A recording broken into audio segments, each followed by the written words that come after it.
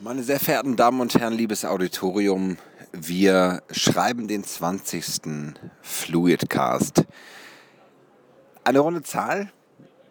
20 Mal habe ich mich hingesetzt, habe Gäste eingeladen für einen Podcast und deswegen gibt es auch einen kleinen Switch im Format. Zum ersten Mal schneide ich einen Podcast. Ich habe tatsächlich alle 19 Folgen vorher im Grunde genommen direkt ins GarageBand geworfen und für euch publiziert.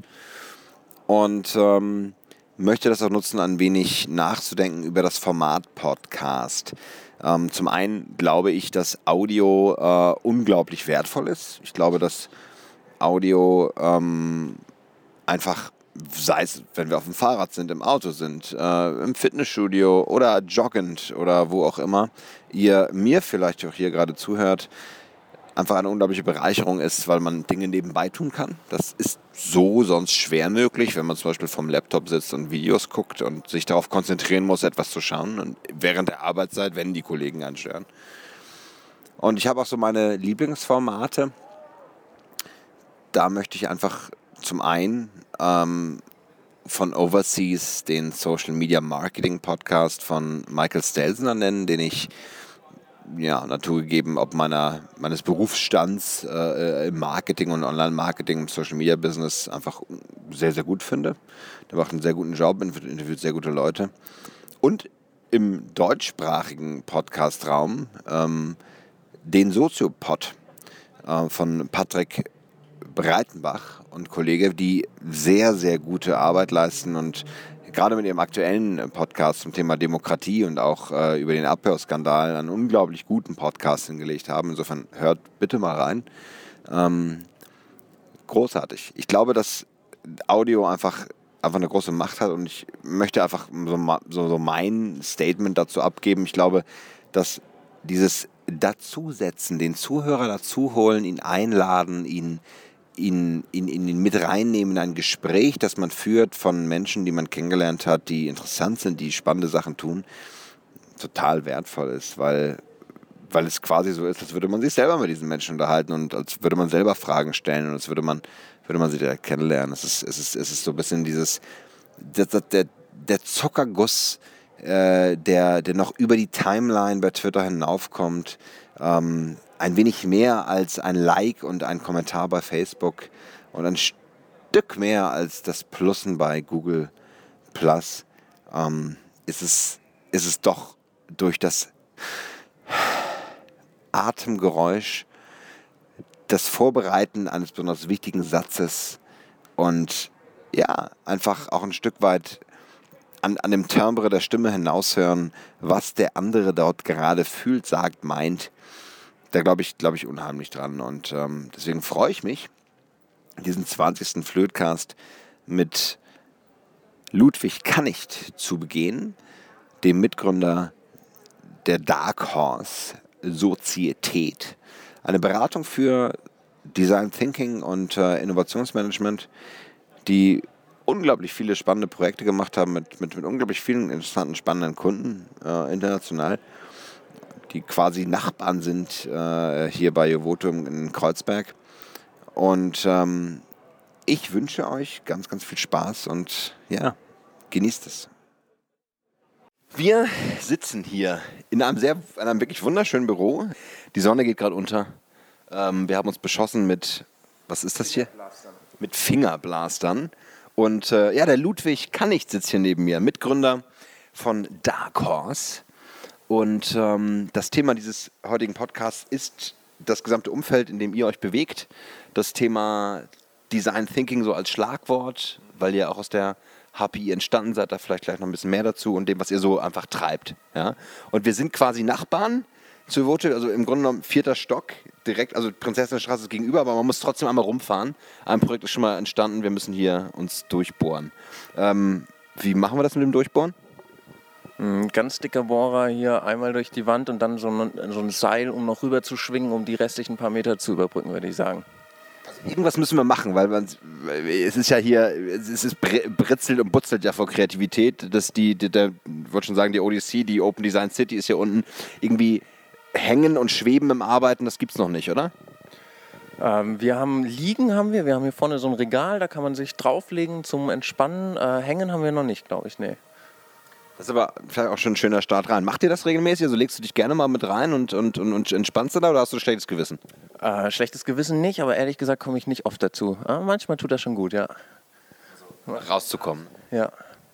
Ist auch schon passiert, dass manchmal morgens hier jemand plötzlich sich vom Regal runtergestohlen hat und dann wurde klar, okay, wo warst du denn gestern Abend? Ja, das kenne ich auch. Wir hatten im Beta-Haus Hamburg auch so eine Chillout-Ecke und irgendwie, ob trotz der freiberuflichen Geister, war es dann immer so ein bisschen so, ja, ne, jetzt mal am Pennen oder was hier, arbeiten ist angesagt. Ludwig, erzähl doch mal so ein bisschen dazu, wie du dazu gekommen bist, diese Sozietät hier zu gründen und auch so ein bisschen, was er macht. Ja, ich habe das nicht ganz alleine gegründet, sondern mit 30 Freunden zusammen. In diese etwas besondere Situation kamen wir, als wir zusammen studiert haben in Potsdam am Hasso-Plattner-Institut, School of Design Thinking. Und als das Jahr dort zu Ende ging, waren wir alle so beschäftigt, unseren ersten Job zu suchen und vielleicht noch die Abschlussarbeit fertig zu machen. Und haben gedacht, wir bleiben irgendwie im Kontakt, machen so einen kleinen e.V., gehen vielleicht abends mal zusammen Bier trinken. Und dann haben wir gemerkt, das ist gar nicht so leicht mit dem Job suchen. So. Ich glaube, wir hatten so einen Funken gefangen, so eine Arbeitsweise, die wir gerne weiterleben wollten, nämlich sehr kooperativ, nah an der Innovation, nah an der Umsetzung. Und das haben wir vielleicht nicht so gefunden, wie wir uns das vorgestellt haben, extern bei anderen Firmen. Und dann haben wir gesagt, dann müssen wir den Verein vielleicht ein bisschen größer machen und das muss irgendwie Hobby dann bleiben. Und dann kam die erste Firma mit einem Auftrag und so ist das dann entstanden, dass wir vom Stammtisch zum Verein zu einer Firma wurden. Alles mit der Idee, wir wollen so in dem Innovationsfeld bleiben, wollen diese sehr kollaborative Arbeitsweise fortsetzen. Und das ist vielleicht so das Besondere, wir sind sehr, sehr unterschiedliche Leute hier. Wir sind, wie gesagt, 30, wir haben etwa 20 verschiedene Disziplinen hier und das gab es einfach nirgendwo sonst. Ja. Ist auch sehr ungewöhnlich. Also ich meine, 30 Personen, 20 unterschiedliche Disziplinen, also erstmal super großartig, finde ich, weil das war immer so das, was ich aus dem Coworking mitgenommen habe, je unterschiedlicher, desto besser. So, das merke ich auch gerade irgendwie in meinem Job so, das Thema Marketing mit dem Chefentwickler anzugehen, ist total spannend, weil denkt man eigentlich so, Entwickler haben keine Ahnung von Marketing, ist halt großartig, weil er super fokussiert ist und uns immer wieder zurückholt auf die wichtigen Dinge. So, habt ihr da auch so Synergieeffekte und Wahrnehmung? Ja, absolut. Also wie gesagt, unser Feld ist Innovation und ich glaube, dort macht das Sinn. Man hat glaube ich, ein Problem, weil es sehr viel schwieriger ist mit einem Designer, mit einem BWLer, mit einem Psychologen und einem Sprachwissenschaftler in einem Team zu sitzen und du bekommst eine gemeinsame Fragestellung und jeder eine völlig andere Arbeitsweise. Erstmal ist es sehr viel aufwendiger, aber wenn das Ziel ist, wirklich so eine 360-Grad-Sicht auf ein Problem zu bekommen, das Problem anders anzuschauen und eine Lösung zu entwickeln, die so vielleicht noch keiner hatte, dann ist es ein echter Vorteil. Und da haben wir viel dran gearbeitet und ich glaube, da haben wir auch Wege gefunden, wie man das eben schafft, diese Verschiedenheit zu einem gewinnbringenden Potenzial zusammenzubringen. Und einfach mal direkt zu eurer Arbeit, also ihr seid aus dem Hasso-Plattner-Institut, also ihr wart, glaube ich, auch das erste Semester, ne? Oder das zweite. Und seid dann rausgeblieben, okay, wahrscheinlich liegt es nahe, das Thema Beratung, Workshops, Kreativworkshops, Umsetzung anzugehen oder wie sieht euer Alltag aus, was macht ihr genau? Wir machen, wir sind eine Agentur für Innovation, wir verstehen uns sozusagen als Enabler für Innovation und die Wege, die das nimmt, sind sehr unterschiedlich. Wir machen Workshops, also so Thema mal reinschnuppern, mal verstehen, wie arbeiten die, wie können wir hier als Firma vielleicht arbeiten. Wir machen Beratungsprojekte, entweder so, dass wir ein konkretes Thema vorantreiben, also da kommt eine Firma und sagt, wir wollen jetzt in einem halben Jahr auf den Markt, wir kennen uns nicht so aus, wie man so schnell ein Team irgendwie an den Markt bringt, helft uns mal. Oder eben auch eher Richtung Change oder Kultur, wie können wir hier in eine große Firma so eine Start-up-Kultur reinbringen. Also da ist unsere Idee, großen Firmen den Zugang zu ermöglichen zu dem, was man hier in der Start-up-Kultur viel erlebt, nämlich schnelles Arbeiten, Dinge auf den Markt bringen, Lean Startup, Design Thinking, das wären die Stichworte. Und drumherum gibt es aber noch viel anderes. Also wir haben zum Beispiel jetzt eine Software tatsächlich für so ein Ideenmanagement, man könnte sozusagen sagen Dark Horse-Style of betriebliches Vorschlagswesen. Die wird in Kürze auf den Markt kommen. Also wir suchen einfach so, was braucht man drumherum noch, und das bieten wir dann auch mit. Das ist ja spannend, also auch Entwickler aus diesen 20 Disziplinen mit dabei oder entsprechend Partnerunternehmen. Ja, das machen wir mit einem Partner zusammen. Wir haben das nicht selbst entwickelt. Wir haben den Eindruck, dass das deutsche Software oder die Software, die wir so auf dem deutschen Markt kennengelernt haben, sehr gut ist, technisch sehr anpassbar, dass aber die Bedienkonzepte einfach so ein paar Jahre hinterherhängen, und ein paar Jahre sind eben in der Webwelt sehr, sehr viel, unserer Ansicht nach. Und es gibt in den USA einen sehr kleinen Anbieter, der das aber sehr, sehr gut macht. Die haben eine Ideenmanagement-Software entwickelt, jetzt so in der Zeit nach den großen sozialen Netzwerken, die all das, was wir gelernt haben, aufgreift und eben damit ein bisschen anderen Ansatz rangeht. Und die kommen hier nicht auf den deutschen Markt, die sind eine kleine Firma aus den USA, und mit denen haben wir uns verbunden und sind jetzt hier exklusiver Partner. Wie findet man die? Wir haben eine große Recherche gemacht in einem anderen Auftrag, bei dem es genau darum ging, nämlich eine gute Ideen-Software zu finden. Und da sind wir auf die gestoßen, die kamen dann nicht in Frage, weil, wie gesagt, sie aus den USA kommen. Das war jetzt für dieses Projekt ein Ausschlusskriterium. Aber wir sind dann im Kontakt geblieben. Sehr gut, sehr gut. Ja, perfekt. Dann macht man das halt selber. Ja, sehr schön. Ich bin jetzt hier gerade durchgelaufen, du hast mich durchgeführt, ihr habt so 3 Areale, ihr habt mir so das Arbeitsareal, wo auch ein sehr praktikabler Schallschluckvorhang hängt, der sehr gut funktioniert, oder? Ja, der funktioniert exzellent. Ich kann das gerade mal vormachen. Hallo, könnt ihr euch noch hören? Wir haben den Vorhang mitgenommen, ja. Okay, aber da habt ihr euren Arbeitsraum, habt ihr mehr, und das finde ich sensationell, so diese genialen Pappaufsteller, Flipcharts, also so selber gebaute Flipcharts, wo die herausnehmbare Module hat, wo man das Geschriebene mitnehmen kann auf einer Pappe, so, und auch selber entwickelt, oder? Ja, auch das ist so ein Beiprodukt. Wir haben dieses Büro so eingerichtet, dass wir hier so arbeiten können, wie wir das wollen, nämlich vor allem in Teams und kollaborativ. Und dafür haben wir Stehtische. Stehtische haben eine ganz andere Arbeitsatmosphäre als Sitzgelegenheiten, weil du viel schneller, also du hast eine Idee und du sollst sie irgendwie aufschreiben, wenn du sitzt, dann ist so große Anlaufschwierigkeit. Stehtisch bist du viel schneller dabei zu interagieren, du wirst nicht so müde, du bist einfach aktiv, also du arbeitest mit dem Körper. Wir haben also diese Stehtische entwickelt, und wir haben eben auch Whiteboards, an denen wir dann gemeinsam visualisieren. Kennst du wahrscheinlich, ne? So Computer ist super praktisch alleine, aber es ist einfach kein Teamtool, und kannst auch keine 5 Mäuse anschließen, das bringt dich nicht weiter, deswegen visualisieren. Auch hervorragend. Ja, ist gar nicht so schlecht, da tut sich was, aber es ist noch nicht wirklich kollaborativ, du schreibst nicht zusammen an einem Text so. Ja.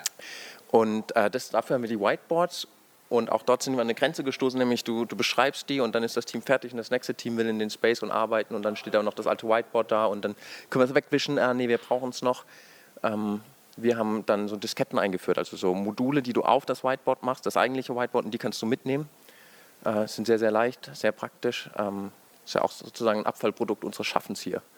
Und die gibt es jetzt auch tatsächlich im Angebot von uns. Das ist eigentlich großartig. Ihr produziert also eigene Angebote.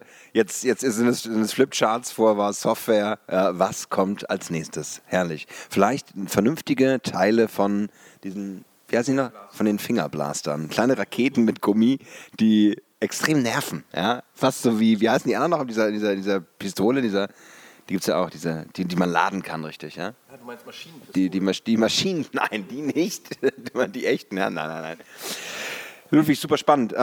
Erzähl doch mal, wir haben im Vorgespräch so ein bisschen geschnackt, über welches Projekt du ein bisschen reden kannst. Du hast von einem sehr großen deutschen Logistikunternehmen mit 2 Buchstaben gesprochen, für das ihr gerade echt eine große Plattform umgesetzt habt. Und das ist ist ja super spannend, weil ich kenn die Deutsche Bahn aus dem Recruiting her. Es ist ja auch noch so, da wo ich herkomme, der Robin Ulla, der dort das Social Media Recruiting gemacht hat, jetzt in der Entwicklung auch steckt, in der Personalentwicklung steckt, auch super innovationsfreudig. Also deswegen habe ich die Deutsche Bahn schon immer auch als ein Unternehmen kennengelernt, was gerne auch neue Wege geht. Aber jetzt, ihr seid in einer ganz anderen Ecke da unterwegs und rollt das irgendwie anscheinend für den ganzen Konzern. Also sag mal ein bisschen was dazu, wie ist das dazu gekommen, was für ein Projekt ist das? Ja, die Deutsche Bahn ist, das mag man von außen vielleicht nicht als erstes denken, aber die sind wirklich sehr gut unterwegs, so Richtung Innovation. Denen ist klar, dass sie da wachsen wollen, schneller werden wollen. Also Eisenbahnunternehmen haben normalerweise so Innovationszyklen von 15 Jahren und das funktioniert nicht mehr. Und da sind die aber dran, haben einen großen Workshop einmal pro Jahr mit Partnern. Und das Spannende und Herausfordernde ist, dass das Vorhaben ist, nicht nur bahnintern Innovationen zu machen, sondern mit Partnern zusammen, also mit den großen Eisenbahnen, Industrieunternehmen, Siemens, Bombardier, GE, Deutsche Bahn und dann aber auch vernetzt mit Wissenschaft, mit kleineren Start-ups. Und unsere Aufgabe war es, eine Online-Plattform zu konzipieren, die den Teil davon abdeckt, also das Vernetzen von verschiedenen Partnern und das so Finden und Sammeln von Ansätzen, wo man kooperieren könnte.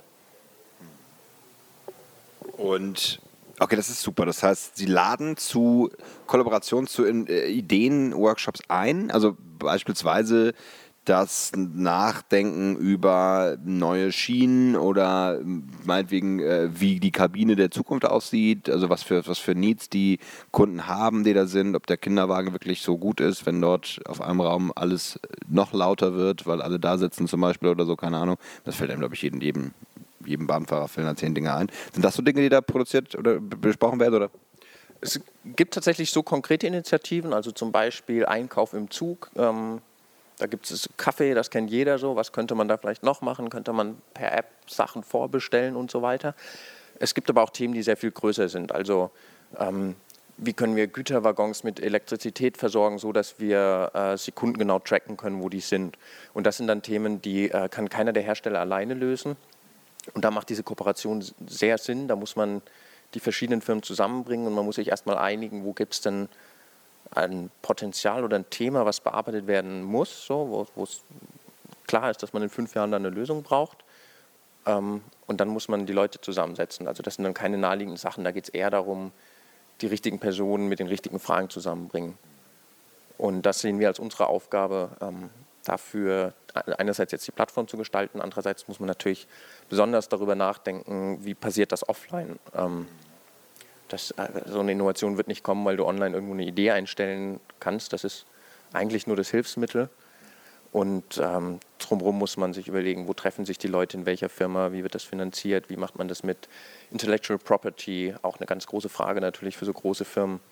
All diese Prozesse muss man irgendwie mitdenken und mitgestalten. Und ganz am Ende bildet die Plattform das ab, aber da steckt natürlich sehr, sehr viel mehr hinten dran.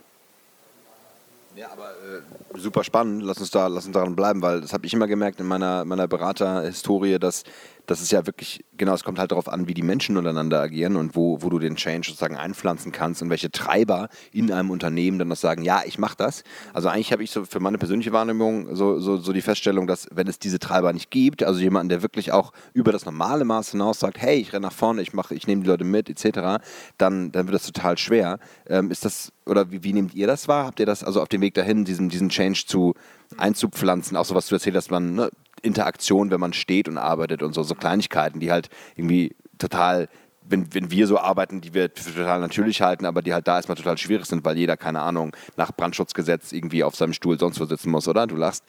Ja, absolut. Also zu der Frage, wie kriegt man das dort rein? Wir haben das Glück, dass das eine Initiative ist, die vom Vorstand kommt. Herr Käfer ist unser Auftraggeber. Das macht es auf jeden Fall schon mal leichter. Wenn man da gegen die Hierarchie arbeitet, eigentlich keine Chance.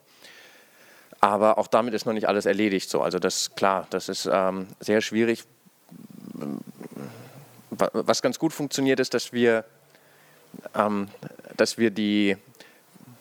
eigentlich immer an, uns zu überlegen, wer sind unsere Nutzer, wer sind die beteiligten Leute, wie kriegen wir die, was sind deren Motivationen. Und das ist der Punkt, wo wir anfangen. Also welche Stakeholder haben welche Motivationen und kriegt man die irgendwie zusammen? Und wenn wir diese Frage nicht beantworten können, dann müssen wir eigentlich nicht anfangen. Meistens kann man sie aber beantworten.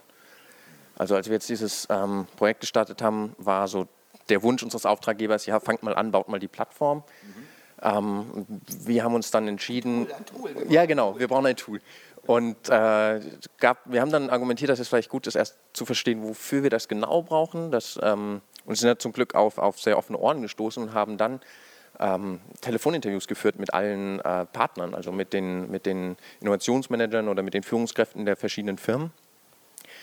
Und haben einfach herausgefunden, unter welchen Konditionen würdet ihr denn kooperieren, was braucht ihr, was müsste davon online abgedeckt sein, was würdet ihr lieber offline machen. Und mit dem Wissen konnten wir dann in die Konzeption starten, das war sehr, sehr wertvoll. Und das ist vielleicht ein typisches Rangehen, also wir arbeiten sehr nutzerzentriert, Humans First Approach, erstmal verstehen, was die Bedürfnisse sind oder die Potenziale, und wenn man das hat, bekommt man die technische und die wirtschaftliche Lösung meistens auch noch hin. Das sind aber dann Schritt 2 und 3.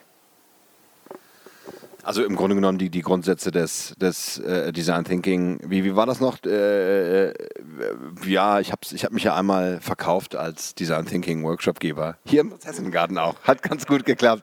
Ich habe es mir zumindest ein paar Stunden vorher angeguckt und auch gelesen, aber ich war nicht beim HPI. Aber es geht ja letztlich dieses genau human-zentriert. Also die Technik folgt dem Nutzen der Menschen und nicht andersrum. Und das, glaube ich, deswegen legt sich auch so viel Wert drauf, glaube ich. Ne? Also wir suchen in den USA jemanden, der das da mal schon so kann und macht, weil eigentlich, muss man ganz ehrlich sagen, sind so, wenn man sich so SAP anguckt, ohne die jetzt in die Suppe zu spucken, aber das ist ja so im Grunde genommen das genaue, also sage ich jetzt, das genaue Gegenteil von dem, was der Design Thinking Ansatz macht, oder? Ja, ein gutes Beispiel. SAP ist da auch im Aufbruch. SAP versucht gerade oder macht das auch recht erfolgreich weltweit, Design Thinking einzuführen als eine Arbeitsweise. Wir waren bei denen in Indien, hatten dort so zwei. Wo in Indien? Wo in Indien? Bangalore, ja. Haben dort 2 Teams gehabt, die das prototypisch gestartet haben. Das eine hat tatsächlich jetzt mit diesen Prinzipien ein SAP-Produkt, eine Anwendung für eine SAP-Technologie gefunden. Und sind da sehr erfolgreich dran. Also auch da großer Aufbruch, aber stimmt absolut. Also SAP ist technisch beeindruckend gut so, und ich glaube von der Anwendbarkeit, ich habe es noch nicht benutzt, ich würde behaupten, war jetzt irgendjemand in dem Schallschutzvorhang. Genau. Ja, also es braucht alles 3. Es braucht einen guten Nutzen, so eine gute Zentrierung auf den Anwender. Es braucht natürlich auch eine professionelle technische Umsetzung. Es braucht auch ein Businessmodell dahinter. Das ist klar. Unser Eindruck, unsere Idee ist, dass große Firmen häufig in dem technischen und in dem Businessbereich stärker sind. So, da gibt es Prozesse, da weiß man, wie man hinkommt. Wie man aber das dann mit einem wirklich hohen Kundennutzen verbindet, scheint eine schwierigere Aufgabe zu sein.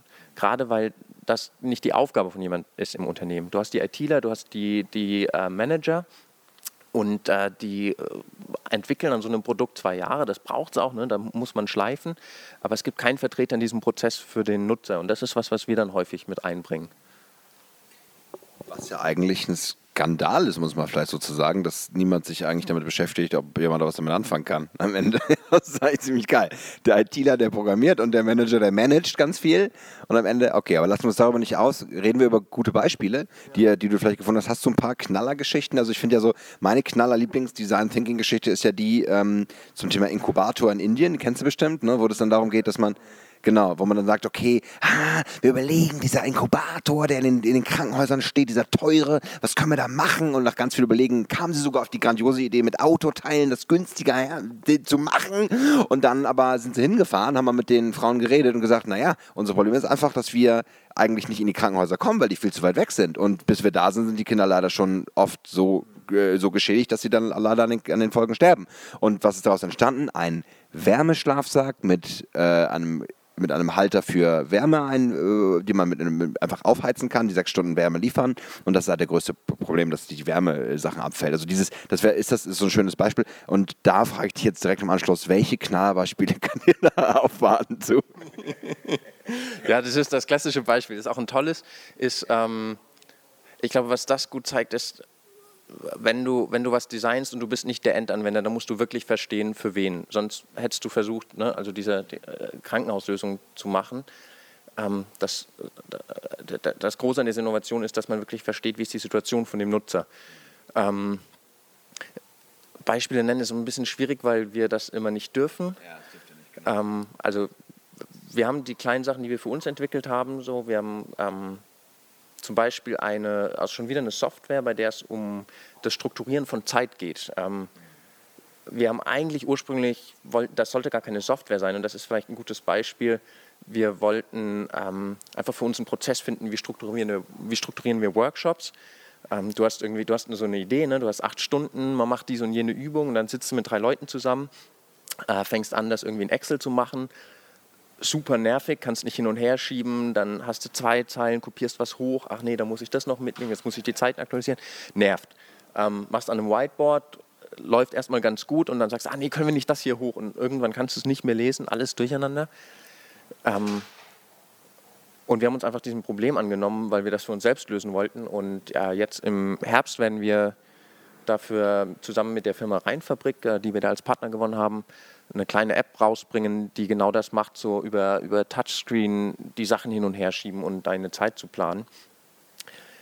Das ist technisch ganz einfach. Die Idee ist auch einfach, aber sie entsteht aus dem Wissen, wir haben hier ein wirkliches Bedürfnis. Es ist eine Kleinigkeit, aber es gibt kein Tool, womit du gut einen Tagesablauf planen kannst, vor allem nicht iterativ. Das ist ein kreativer Prozess. Du weißt nicht von Anfang an, wie der Workshop sein wird, sondern man bastelt das so ein bisschen zusammen. Und genau das kann das. Und wenn wir das gut gemacht haben, dann ist das mit dieser Software sehr viel leichter, als es ohne sie vorher war. Also was ich ja spannend finde an diesen Aspekten, dass man quasi als Abfallprodukt, meine beiden Finger kräuseln sich für in Anführungsstrichen, so kluge Lösungen entwickelt. Und einfach, weil man an der Nutzerzentrierung dran ist, weil man merkt und sieht, was braucht man, wo ist sozusagen Musik drin, wo gehe ich rein. Wenn du das so ein bisschen mal hochskalierst auf die nächsten Jahre, also auf die Arbeit, die ihr macht, glaubst du, dass das, also wie sieht so eine DNA, die so etwas, so diese Nutzerzentriertheit mit einatmet, wie sieht die aus in so einem Unternehmen der Zukunft? Sehr interessante Frage. Arbeiten wir im Prinzip dran, seitdem wir uns gegründet haben. Eine ganz wichtige Frage ist, man bekommt das hin, es gibt Tools, ne? Man macht Research, man gewinnt Empathie, man geht zu den Leuten, für die man was designt, man testet mit denen. Das gibt Tools, das ist nicht das Meisterwerk, aber das Schwierige ist, wie bekommt man das in das Unternehmen wieder rein? In der D-School tolle Projekte gemacht und es endet mit einer Abschlusspräsentation, wo du eine verrückte Idee vorstellst. Das Schwierige ist, die wieder ins Unternehmen reinzukriegen. Ja. Was wir mittlerweile machen, ist, dass wir die Unternehmen sehr viel stärker mit einbinden. Das heißt, man muss ja immer die Waage finden. Einerseits wird man beauftragt, weil man anders arbeitet. Man darf jetzt nicht 100% in das Unternehmen reingehen und genauso sein. Andererseits, es wird nicht funktionieren, wenn das Unternehmen am Ende nicht sagt, das ist eine Lösung, die für uns funktioniert und hier gibt es Leute, die dahinter stehen und das hier weiter vorantreiben. Also enger verknüpft mit dem Unternehmen. Wir haben auch schon in so einem Inkubatorformat gearbeitet, also Leute aus dem Unternehmen rausnehmen, sogar mit Experten aus einem anderen Unternehmen noch zusammengebracht und mit uns und dann in einem 6er-Team in einem ganz anderen Ort zu arbeiten, um was zu entwickeln. Also ich glaube, in die Richtung wird viel gehen, in die Kultur, in einem Team zu arbeiten, was vielleicht etwas heterogener ist, als man das klassisch kennt. Und was sehr viel mehr an dem schnellen Experimentieren und Umsetzen orientiert ist, als an dem Konzipieren und PowerPoint-Folien bauen. Schön. Also im Grunde genommen dieses Release Early, Release Often, Lean, also alle Schlagwörter, die gerade so in der Luft sind, über die Bücher geschrieben werden und über die auch Workshops verkauft werden. Da ist schon viel dran, das ist gut, das zu trainieren und daraus kristallisiert sich ein Stück weit, was in die Organisation zurückkommt. Wie kannst du dir das vorstellen? Also nehmen wir mal die Deutsche Bahn, die jetzt sagt, also ist es vielleicht so ein Thema wie, wir müssen uns ein Stück öffnen, Nutzerzentriertheit heißt auch, dass wir überhaupt auch erstmal auf unsere Lieferanten zugehen, so, wo man dann verändert man da sowas gibt es so einen Mind-Change, nach dem Motto, okay, wir dürfen nicht nur mit der Peitsche voran und die irgendwie sozusagen zwingen zu delivern, sondern die haben auch irgendwie, wir müssen die auch fragen, ob sie wollen oder so. Ist das schon so ein Kulturaspekt, den du damit reinsehen würdest oder wie? Mhm. Ja, ich glaube, das sind 2 Sachen. Also das passiert auch auf jeden Fall. die Kooperation zwischen Firmen. Was anderes ist nochmal die Integration von Nutzern oder überhaupt der Prozess, wie man an sowas rangeht. Es passiert beides. Die Deutsche Bahn veranstaltet diese Workshops und sie machen tatsächlich beides. Sie laden ihre Partner mit ein. Diese Initiative heißt Moving Ideas, moving-ideas.net, für die sich mal die Plattform anschauen wollen. Und zum einen sind dann die Partner und die Partner sind eingeladen, konkret mitzuarbeiten. Also da schaut man dann nicht mehr, ist das jetzt jemand von der Bahn, ist das jemand von Siemens, ist das jemand von GE. Die Vorträge sind von verschiedenen Personen so, also das mischt sich schon ganz gut. Was sicher aussteht, ist immer noch dann, wenn es konkret wird, zu regeln, wie sieht die Kooperation wirklich aus. Und was auch passiert ist, damit zu experimentieren zumindest, wie bringt man den Nutzer damit rein. Also wir hatten jetzt bei dem Workshop einen Design Thinking Ansatz, es durften einfach mal alle so ausprobieren, ein Thema prototypisch für 1-2 Tage zu verfolgen, das irgendwie angreifbar machen, das irgendwie umsetzen. Also wir hatten zum Beispiel das Thema Nutzen von Energie, die derzeit nicht genutzt wird, und dann kam es so zum Thema Klima in Zügen, kann man nicht spezifischer für Nutzer am Sitz zum Beispiel das Klima lokal steuern. Und da wurden dann Nutzer eingeladen am zweiten Tag und die wurden befragt und haben sich dazu geäußert, ob sie sich das vorstellen könnten, ob sie das komisch fänden. Und das war, glaube ich, schon für viele ein Aha-Erlebnis, dass man innerhalb von 2 Tagen, das ist normal die Zeit, in der du eine E-Mail verfasst, und dich noch nicht traust, die an deinen Chef abzuschicken, dass du innerhalb von 2 Tagen sowas einfach mal in ein Konzept schreibst, irgendwie einen Stuhl baust, der so aussieht wie ein Stuhl in einem Zug, und Leute draufsetzt und fragst, wie wäre das denn für dich, wenn du hier jetzt die Temperatur regeln kannst? Und ich glaube, da müssen wir hin, und das für viele Innovationen oder überhaupt für viele Entwicklungsprozesse ist das ein gutes Vorgehen, wenn man nach einer Woche schon was raus hat, so anstatt nach einer Woche vielleicht ein Konzept geschrieben hat, was man dann an jemanden schickt, und nach einem Jahr fängt man an, dran zu arbeiten. Super schön, ja, wirklich großartig, glaube ich auch. Also dieses fluider Werden im Kopf, in den Prozessen, einfach auch so ganz, vielleicht ganz banal auch vorm Rechner zu sagen, vielleicht auch so diese, wenn es doof klingt, so, ja, dann schreibe ich die E-Mail halt mal nicht zu Ende, sondern gehe einfach mal hin und probier mal aus, wie da mein Wirken ist mit dieser Idee, die ich vielleicht gerade auch im Stehen meinem Chef oder meinem ganzen Team dann erkläre. Super, ich sag hier an dieser Stelle, wir sind bei Minute 29 schon mal. Vielen Dank. Ich glaube, wir haben ganz viel, wir können, glaube ich, ohne Ende weiterreden. Das ist ganz klar, weil wir wollen das Format einhalten.